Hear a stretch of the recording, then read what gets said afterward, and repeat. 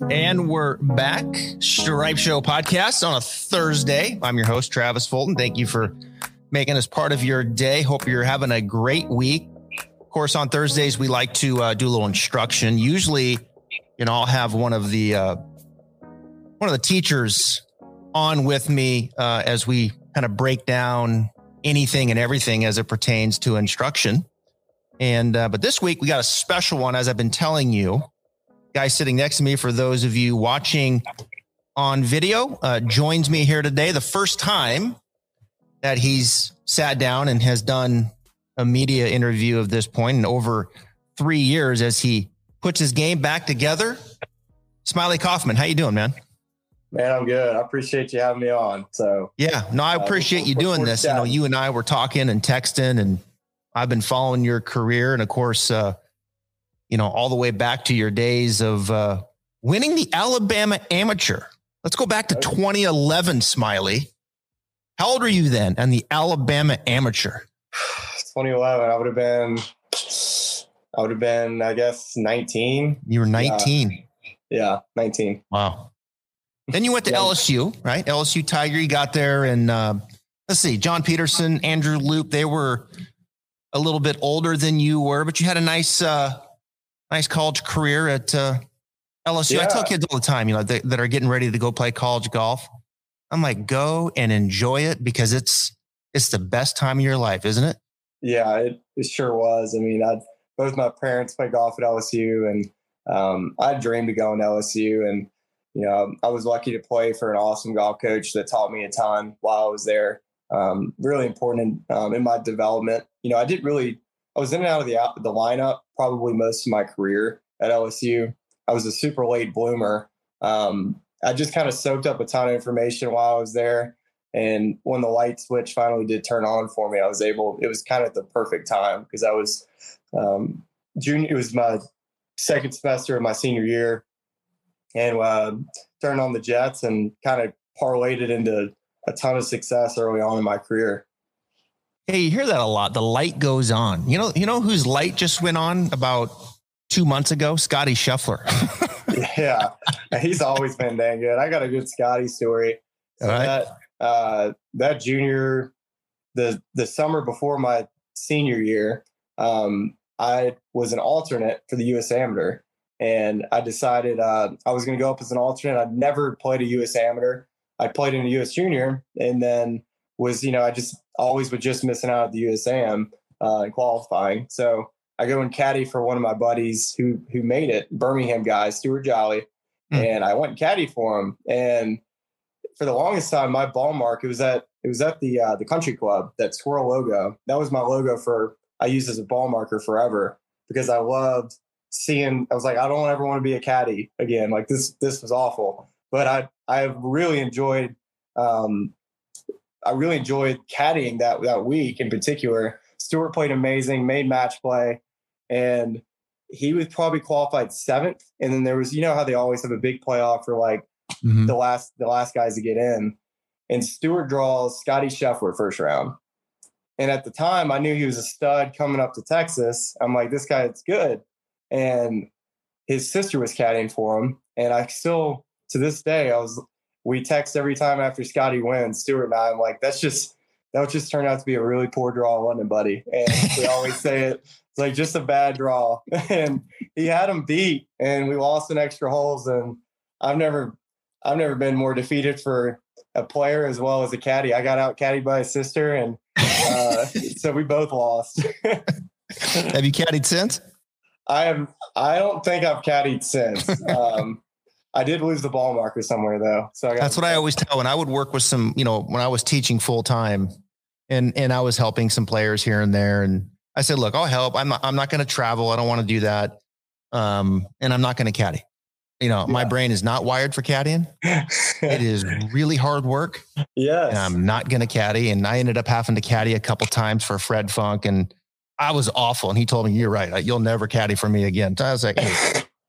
Yeah, it's tough sledding, man. Oh man, I'm a good. It's tough reader, work. though. Yeah, I'm a good green reader, so I'm a good caddy. So you turned pro 2014. You come out and you're on the Korn Ferry Tour. It was the web.com tour when you played. Mm-hmm. And 2015, you were having some success. You ended up 6th on the money list, and you win at a place that I know very well, the United Leasing Championship, Evansville, Indiana, on a place called Victoria National. Let me tell you something, people. If you win at Victoria National, you have golfed your ball, especially in 2015, because they have gotten it a little bit easier since off the tee. But when you played Smylie, let me tell you something, you had to hit the ball straight off the tee. I did. I hit it really straight that week. That was probably one of the best tournaments I've ever played as far as having my A game. We had tons of wind. It was about this time of the year here in April. And you know how cold and windy it can be in Indiana that time of the year. Mm-hmm. And I just drove it so well. And on Sunday, I think I had an 8-shot lead with like 8 to go. And I think I got it down to 3. Adam Long was pushing me, but I was trying to throw up on myself. And that back nine at Victoria National was like, yeah, you got to keep it in front of you. But I was lucky to go on and win and propelled me to a lot of early success out there. It was fun. Yeah. So you go on from there, you get your card, you turn pro 2016, you pick up a win quickly, right? The Shriners. Yep. Hospital Children's Open. You shoot a little 61 in the final round. I mean, things were, let me ask you this before we get to that. When you were on the Korn Ferry Tour and you were rolling, you were playing well, you were confident in your mind, take us back to that point. Did you feel like, hey, it's just a matter of time before I get to the PGA Tour? Did you feel like I have what it takes? I'm going to get to the tour. I can feel it. I think when I got out on the Korn Ferry Tour, I knew my game stacked up extremely well. I was the guy that once I started believing in myself and like all my shots that I had and how far I hit it, how well I putted it, my game really fit well on that tour. And when I was out there, I really felt like it was just a matter of time before I was able to put 4 rounds together. And it happened really quickly. So yeah, I'm not sure if that answered your question, but it was a good ride. Take us back to those days and tell my audience, analyze your game when things were really good. I mean, because we're going to get to this really nice run of golf where you get your win, you're right there to win the Masters. And I mean, like, explain your game. I mean, I mean, I know you're a great putter, right? But kind of explain the rest of your game during that stretch. Yeah, I was an extremely aggressive player, drove the ball, hit a lot of drivers. I didn't hardly ever hit too many 3-woods, 3-irons. I hit a ton of drivers.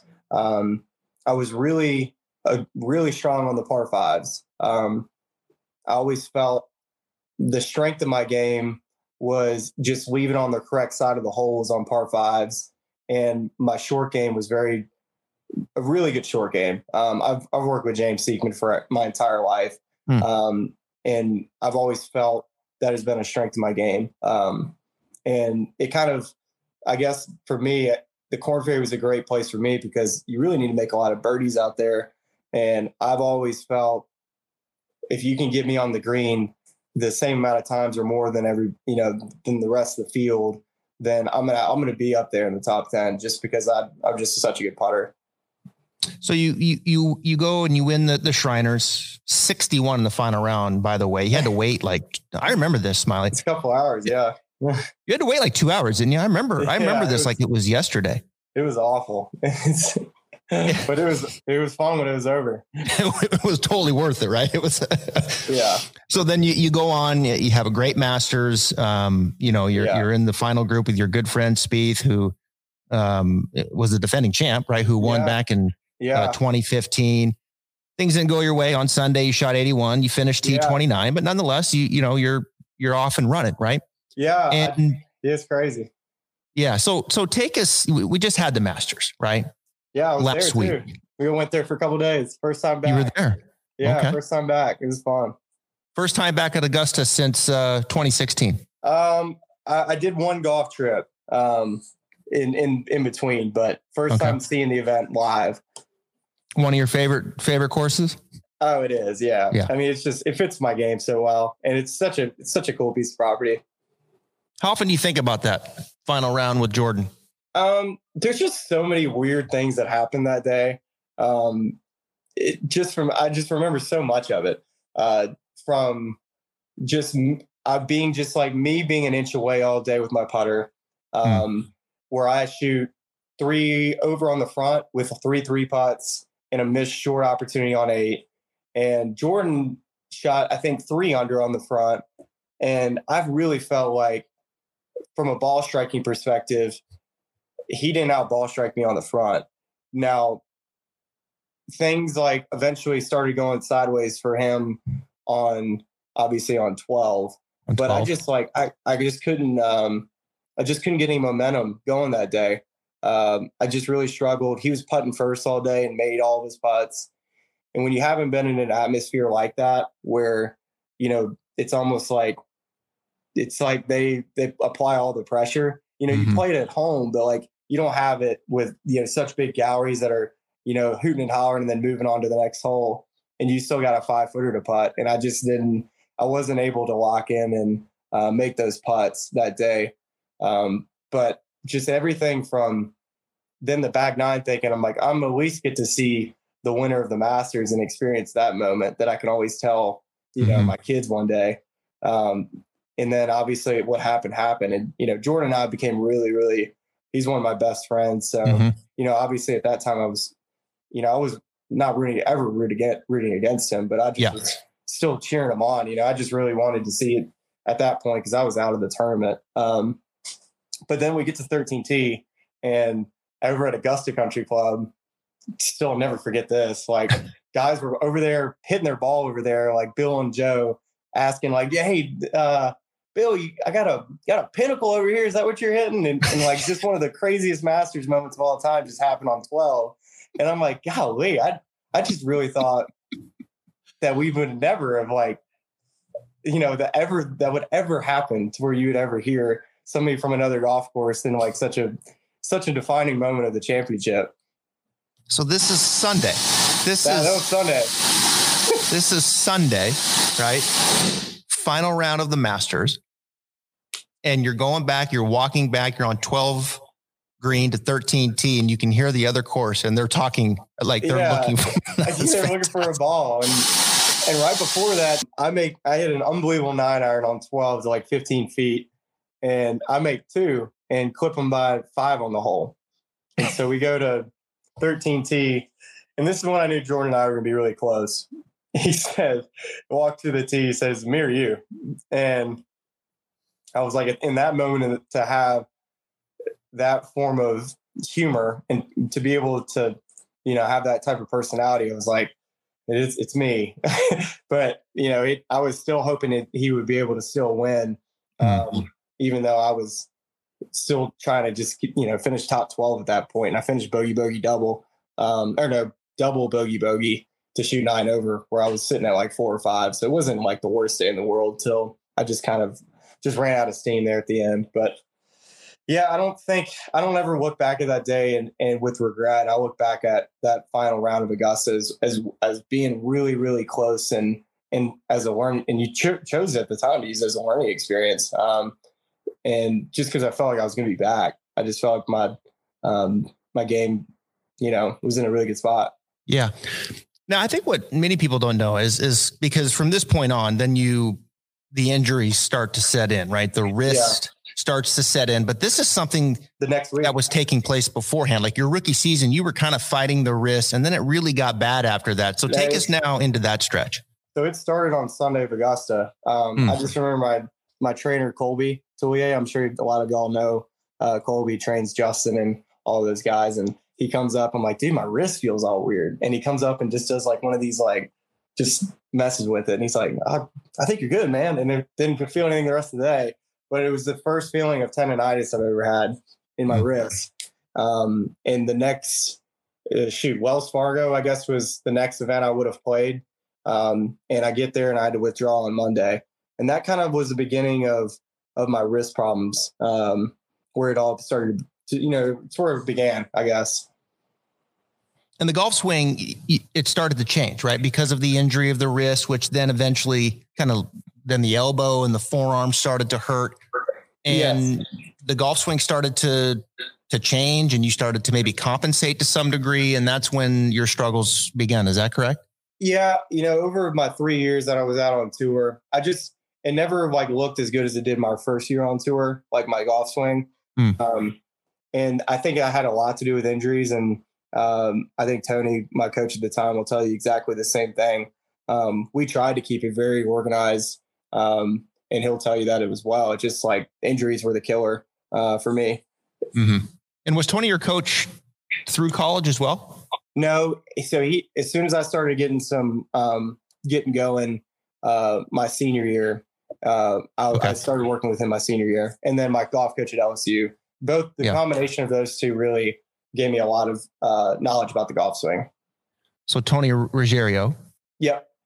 Was your coach at this time. And so where did it start with the ball striking? Was it with the driver primarily, or did it leak into the irons? And like, what was the miss? Like, what did you start to see?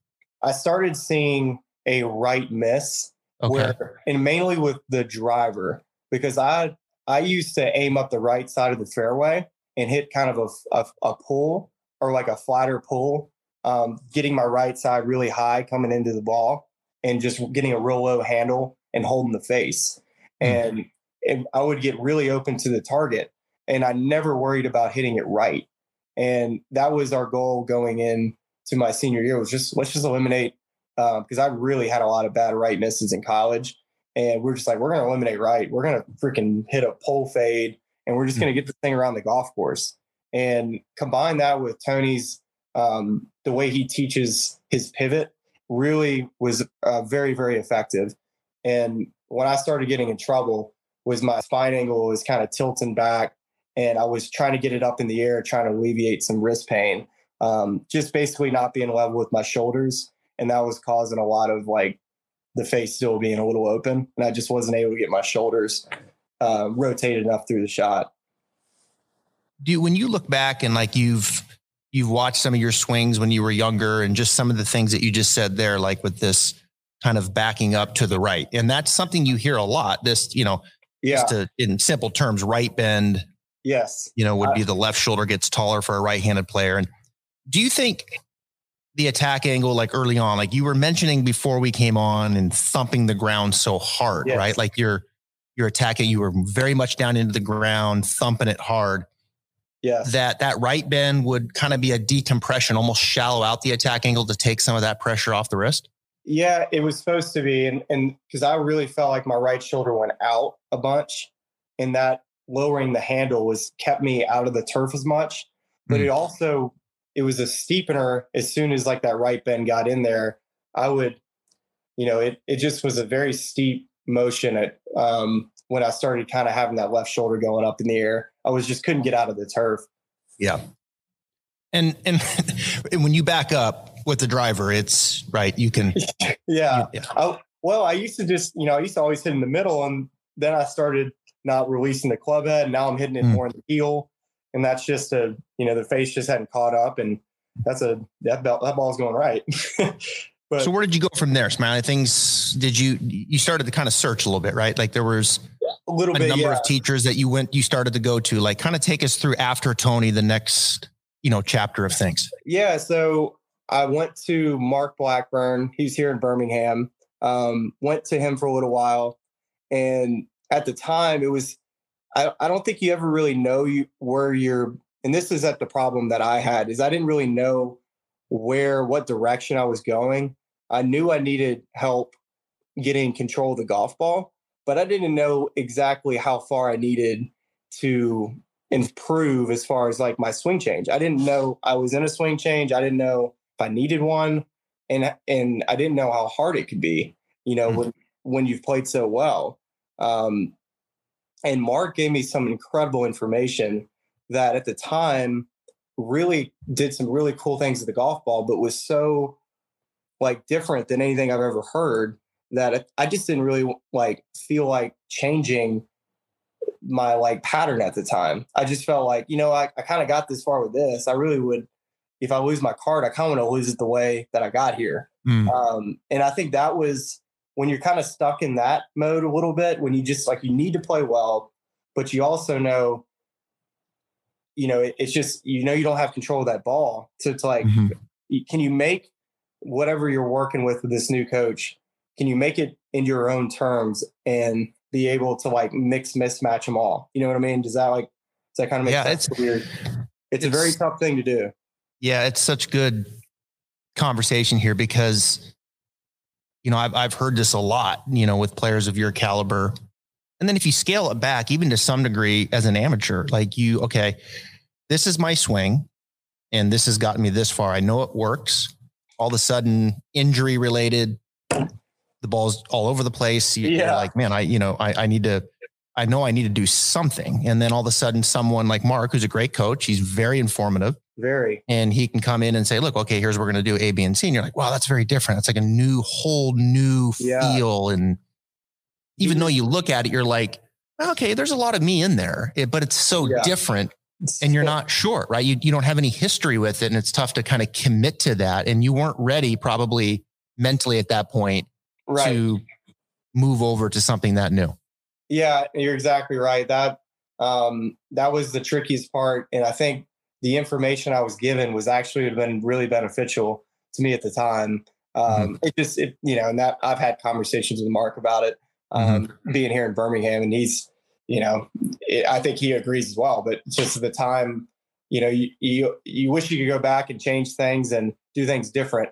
But I think that's why I'm here having this conversation is to explain everything and explain, this has been an interesting journey, but of things that I've learned along the way and things, I haven't been to a coach yet where I feel like that hasn't tried to help me or try to get me to back to where, where I know I can be. And every single person I've been to has given me what I feel to be very knowledgeable information. And I think a lot of people think, well, that coach isn't very good. I'm like, well, it just depends on like how you interpret where you're at in your golf swing, how you interpret that information and how you can apply it.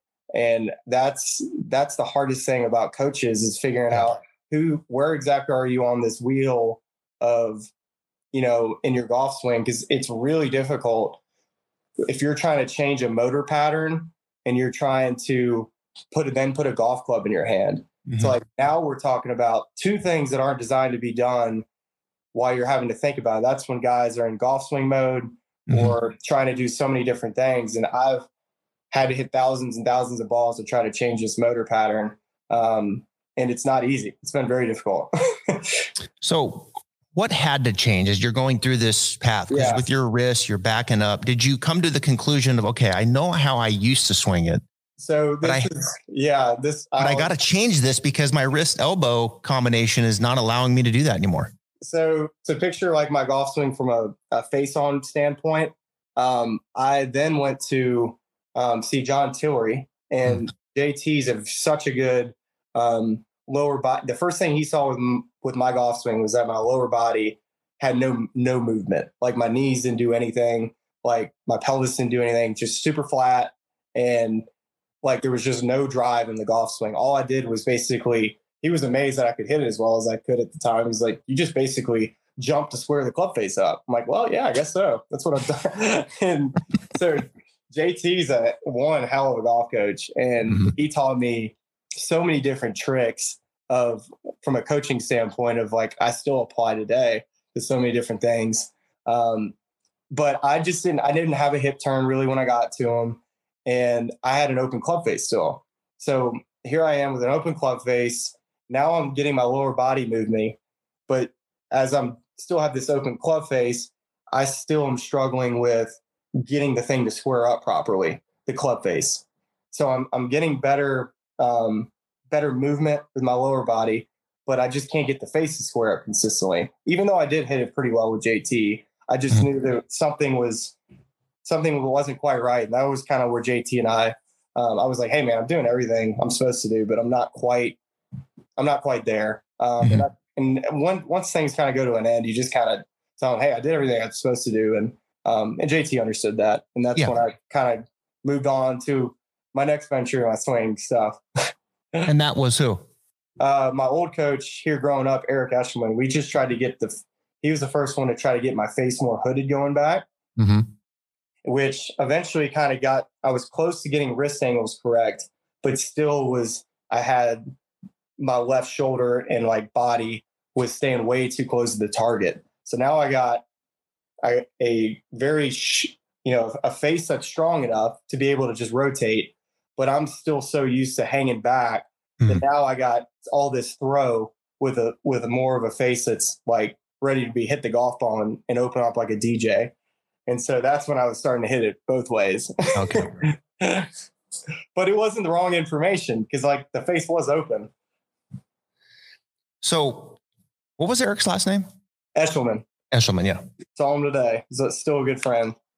So the club face now is more square. You're using your legs more. Yeah. Change of knee flex, maybe even in there. Yeah. So then I go to Scott Hamilton, and Scott Hamilton was probably like one of my favorite coaches I've ever had. He gave me all of the right information like that I'm doing now. And I just at the time didn't know how to apply it. The first thing he fixed was my pelvis, getting my right pelvis higher, or like right leg higher. Mm-hmm. And he also was really trying to get, besides my pelvis, he was really trying to get my spine angle to be less tilted, to try to hit it straighter and less of a draw pattern. Everything he saw with me was push draw. And I'm sitting there trying to hit a straight shot or a fade. So everything that we try to do was just to get more open. Mm-hmm. And at the time, like he used gears to like really dissect my swing.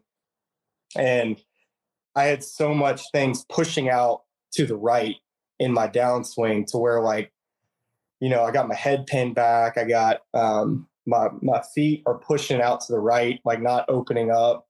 And it's just like, I just still was like stuck basically. Yeah. I just couldn't get out of stuck. Yeah. And so did you ever, let me ask you this, up to this point, right, to the injuries and now this journey that we're talking about, did you ever think about your golf swing at all? Yeah, so you've always been kind of, I want to understand what's going on.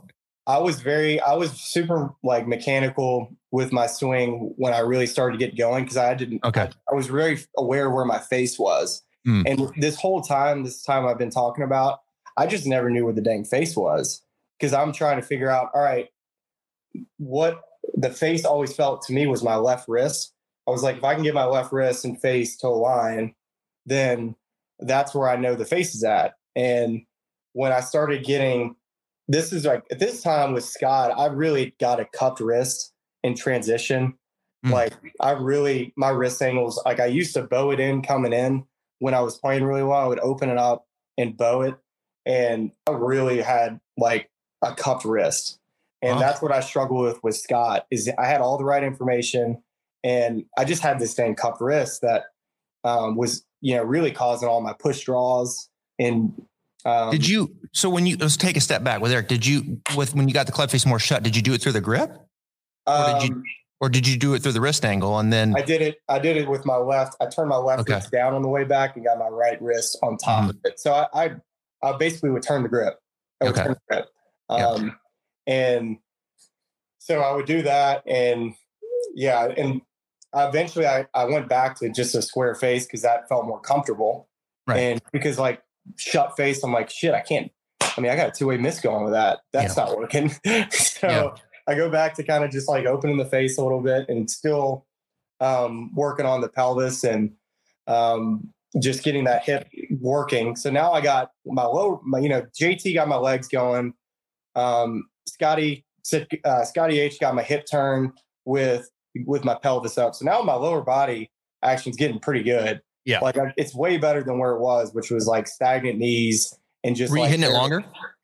I started to, and I'll get to the where I'm at now with my golf swing because I'm absolutely hammering the ball now. So from Scotty, now I go to VJ Trolio, and he's over in he's kind of with that whole gang of with JT, and they kind of teach a lot of the same stuff.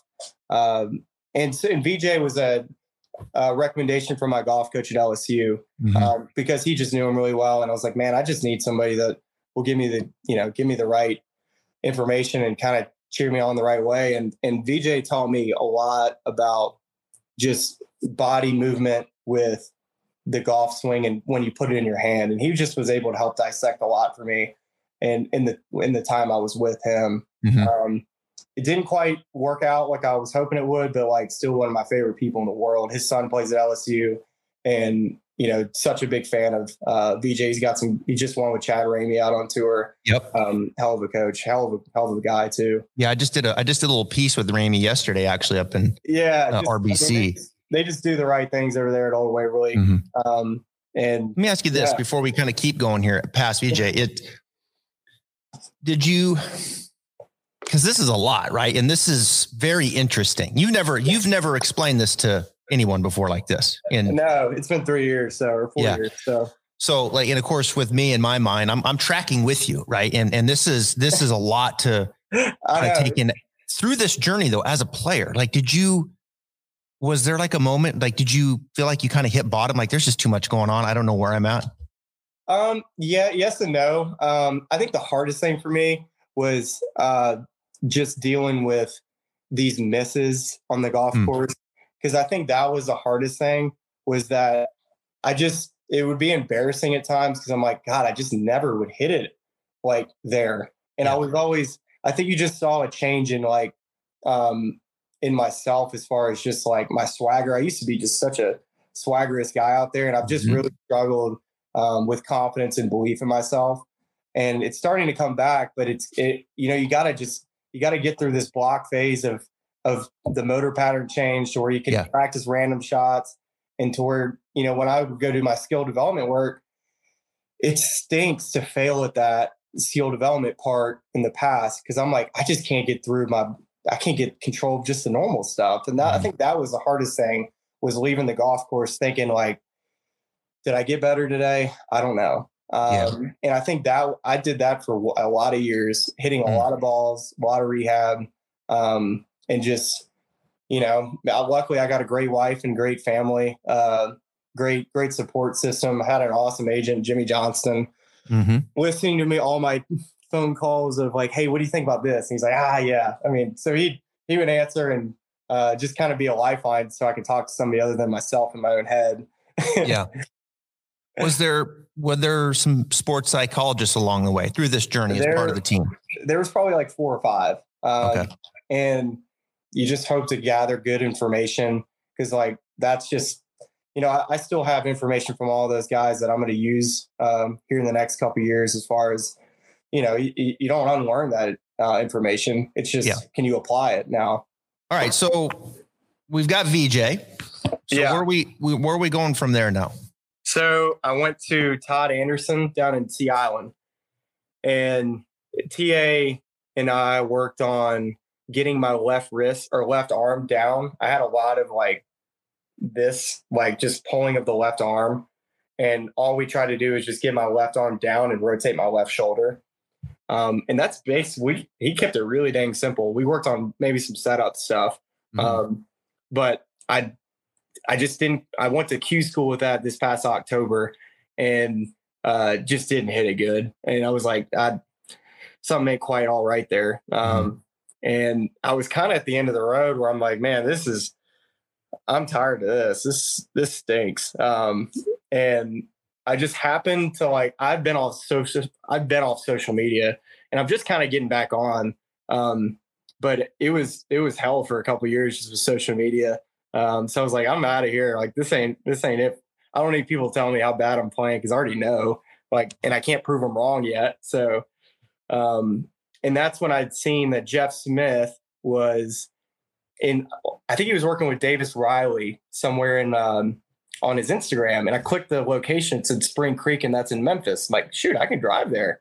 I always saw Jeff's like golf swing teaching on his Instagram. All the guys swing it the same, and which I think is very impressive. Like, swing it the same as in like, it looked exactly how I'd want my golf swing to look. And why I didn't go to him earlier, I don't know. I wish I did know, but that's kind of, he helped construct this swing change starting in October. And it was insane, just like from start to where we are now. And then like where Jeff and I stand, and then who's who's kind of taking the head lead role of kind of my day-to-day stuff. Okay. Let's go back to the social media for a second. You said you got off it for, right, 2 or 3 years. Yeah. And, people like you are like, you've got the swag, right? And people were warming up to you, and like you had sponsors back in your day and doing very well. Baker's Bay, the spring break was awesome content, right? And your guys' social media was taken off, you and Ricky and JT and Spieth. And it was great content. I remember like it was yesterday.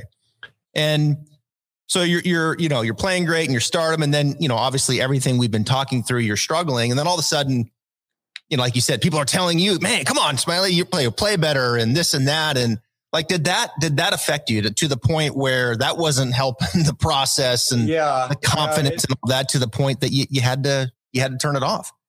It was really hard. I think there were just a lot of like big accounts that were like, had like found, use me as like the new bad of golf, or like just being bad. And the thing is, they weren't wrong. I mean, and if I felt any different about it, I just, for a while, I let it bother me too much.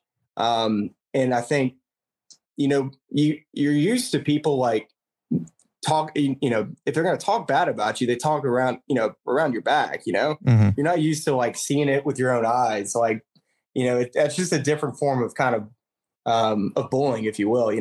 I'd rather, if you're going to tell me I suck, please tell me in my face, like that's, at least I can handle it.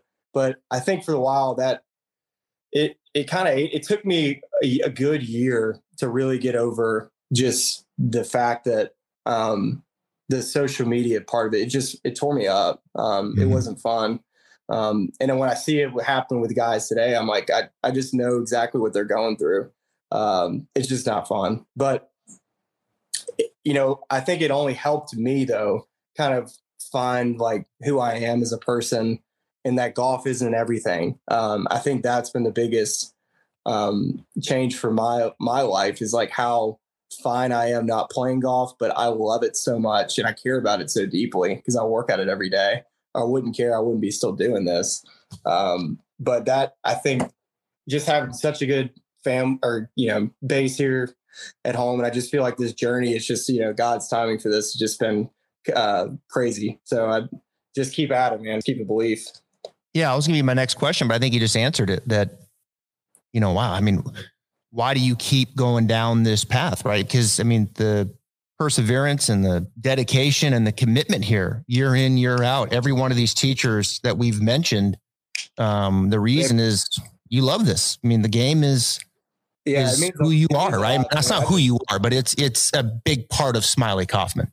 Yeah, it is. And I just love this game. And I know I can play it at a high level. Again, it's just been a long road to do it, I guess. And if I didn't still believe in myself, I still wouldn't be doing it. And I still think I can do it. So other than that, it's just been, just keep the belief and keep surrounding myself with awesome, good team around me. And I think, all of the coaches I've been to in the past, like I mentioned, like I love every single one of them. And I really feel like they all, poured themselves into me to try to get back to where I want to get to. And that's all you can ask for in a coach. Yeah.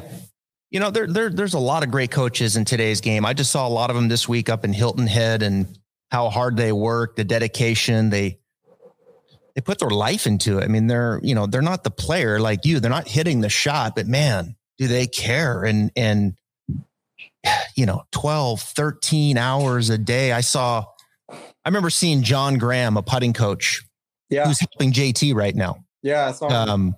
And I remember seeing him one year at the Players, and it was 7:00 in the morning, and he's standing there on the putting green by himself. I think it was 6:45. I said, "Hey, John," whenever I talk to him, and I've known John forever, and he goes, "Yeah, I've got so-and-so coming out." This is a few years back. I got so-and-so coming out, and okay.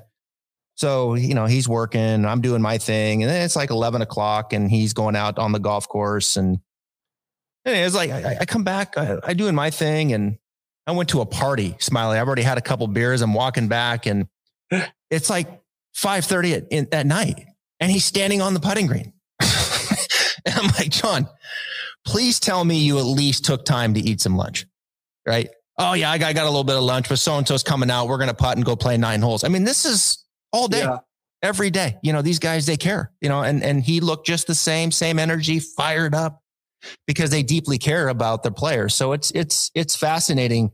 And I know that's how Tillery is. You know, I just saw John yesterday, walked a couple holes with them with Sepp Straka. I know that's how Blackburn is. I saw him on the range. I know that's how Hamilton is. I don't know VJ very well or Tony. I mean, I know Tony a little bit. I mean, I know they're all in, right? They want you guys to succeed. So, and I know this, Jeff Smith is too, and Jeff's a very talented teacher. And I want to pull this swing up because I know you are, you're in a good spot right now, aren't you? You're hitting the ball. Do you feel like right now when I pull this swing up, and this is a swing, you know, fairly recent, and you feel like you're in a good spot right now and hitting the ball, would it be fair to say the best you have in quite some time? Yeah, 1,000%. The biggest change that we've made has been, well, first, like at the beginning of the year, to take, you know, where it started is I went out to Palm Springs at the very beginning of the year and just kind of like took all the information from our first lesson and said, I'm going to go figure out what works and what doesn't work. And the main thing that he gave me was one of those, it's like you put it on top of the club and it helps promote good wrist angles. The hanger, I believe. Yep. So the hanger, we put that on the club because he's like, all right, you got to get some left wrist flexion. Because like I got a couple left wrists on the way back. And he's like, you got to find a way to get some more flexion in that lead wrist. And so I go do that for a little while and feels different, feels weird. You know, I've never rotated with my left shoulder out of the top. I've had to wait on the golf club, time it up, and then lower the handle through the shot. So the main thing that I learned was like, all right, give me that left wrist flexion and we're getting a deeper right shoulder. So it's called right shoulder abduction, I guess is the term. Mm-hmm. And that's giving me more hand depth, which is a big thing for Jeff, how he teaches. Mm-hmm. And we've gotten my right hip to rotate and stand up a little bit to kind of delay the pelvis in its rotation in the downswing to kind of get back up on the left side again. And basically, I said basically twice, I'm trying to get more shallow in transition with just rotating my left shoulder out of the way. So instead of being steep right out the gate and in transition, we're trying to get that, you know, we're trying to feel like the club head, the center of mass stays back behind me. And I go that right arm stays in more of an external, I know these terms may not make sense to anybody, but as long as it makes sense to me. And I just rotate out of there, man. And I'm hitting the crap out of it right now, hitting it hard. I changed some of my irons too. That's another thing that my equipment, I was playing a 1/2-inch long irons with a couple degrees upright. And now I'm playing standard length irons that are flat, like just straight flat. So that's been a huge change, having the right arrows as well. That has made this whole swing change easier. And I switched, instead of to an overlap grip, I went to an interlock grip, and I changed that at the beginning of the year because I could not flex my lead wrist in an overlap position. I just could not make it move. So that's been a big deal. So you can see the change in knee flex, right? If I pull this swing up, this was from a couple years ago, and this is where probably 2020. I think so. And that sounds right. If we were to take it to the top here, you would, like, you can see your pelvis is more level, your right knee's more flexed. Yep. And probably a little more extension in the left wrist. Yep. It's going to be steeper in transition too. A little steeper in transition because of the extension in the lead wrist, and, you know, still that aggressive shoulder turn. You've got a lot of mobility in the thoracic spine. I'm sure you've probably heard that before. Yeah, no, I'm Gumby, I guess. So now here's the change in E-Flex, right? So you take it up to the top, and these are some of the things that you've kind of been carrying with you. And I'm sure Jeff liked that, but a different left wrist position, more flexed, club face kind of matching up to the lead arm. And then from there, like, okay, so if it is flexed and the face is good and you got a little change of knee flex where the right side of the pelvis is higher, you felt like, okay, now I can kind of maybe leave it alone, let it pitch back behind me and rotate. Yeah. So for me, it feels like I just keep, because like I used to wag my wrists. Like I used to, like Jeff would say, like, yeah, you wag your wrist and then you would throw.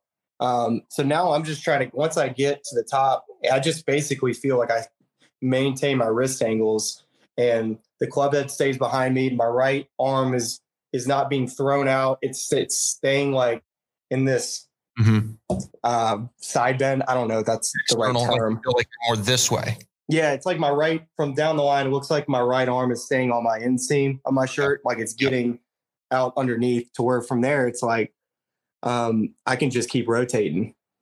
Do you feel like, because you said something earlier that as you were going through some of these things with the change of knee flex and some of the other stuff that you were doing, that you really didn't know where the face was? Do you feel like do you know where the face is with this?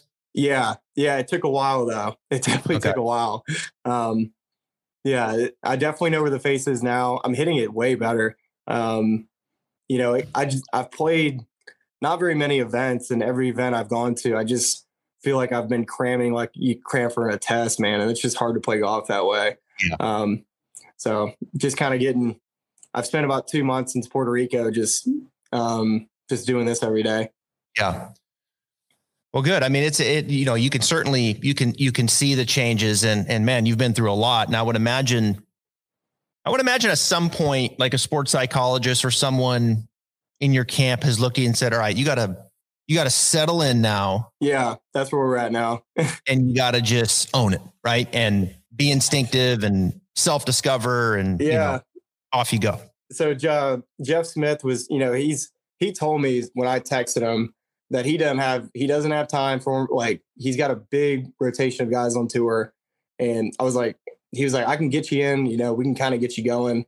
And he's kind of helped me along the way. And, it got to a point where I'm like, I just need a little bit more, somebody else to help me a little more hands-on. And his assistant, Jonathan Fly, who played golf at Auburn and Memphis, teaches with him out at Spring Creek.